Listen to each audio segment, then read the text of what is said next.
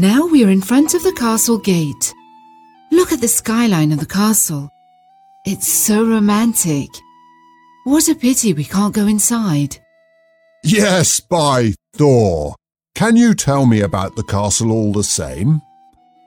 It was built by one of your descendants, William the Rufus.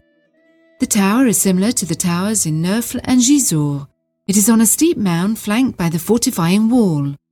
It was the first castle constructed in this region.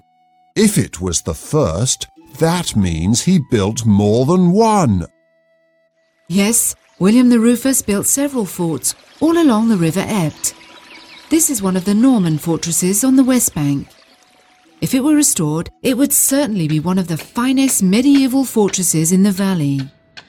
Nowadays it belongs to a farmer.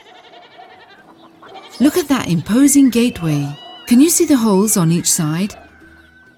That is where the drawbridge and portcullis were fixed. A good defence system. Yes, there was also a circular fortifying wall that had two gates protected by square towers. Even so, the castle changed hands back and forth from the Normans to the French.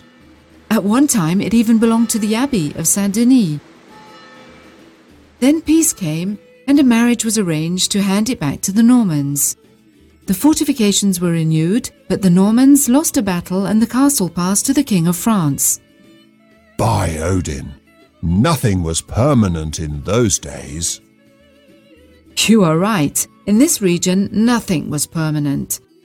Here, different people occupied the castle as treaties and battles decided their destiny. Go on round the outside of the castle. Roland, what shall we do now? We have two options. We can go back to Saint-Clair by turning left and going back the way we came, back down the narrow path, crossing over the D146 road, turning left when we see a little stream. The next listening point is at the line of brick cottages.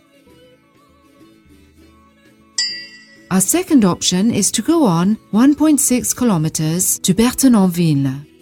Turn right into Route de Berthenonville. The next listening point will then be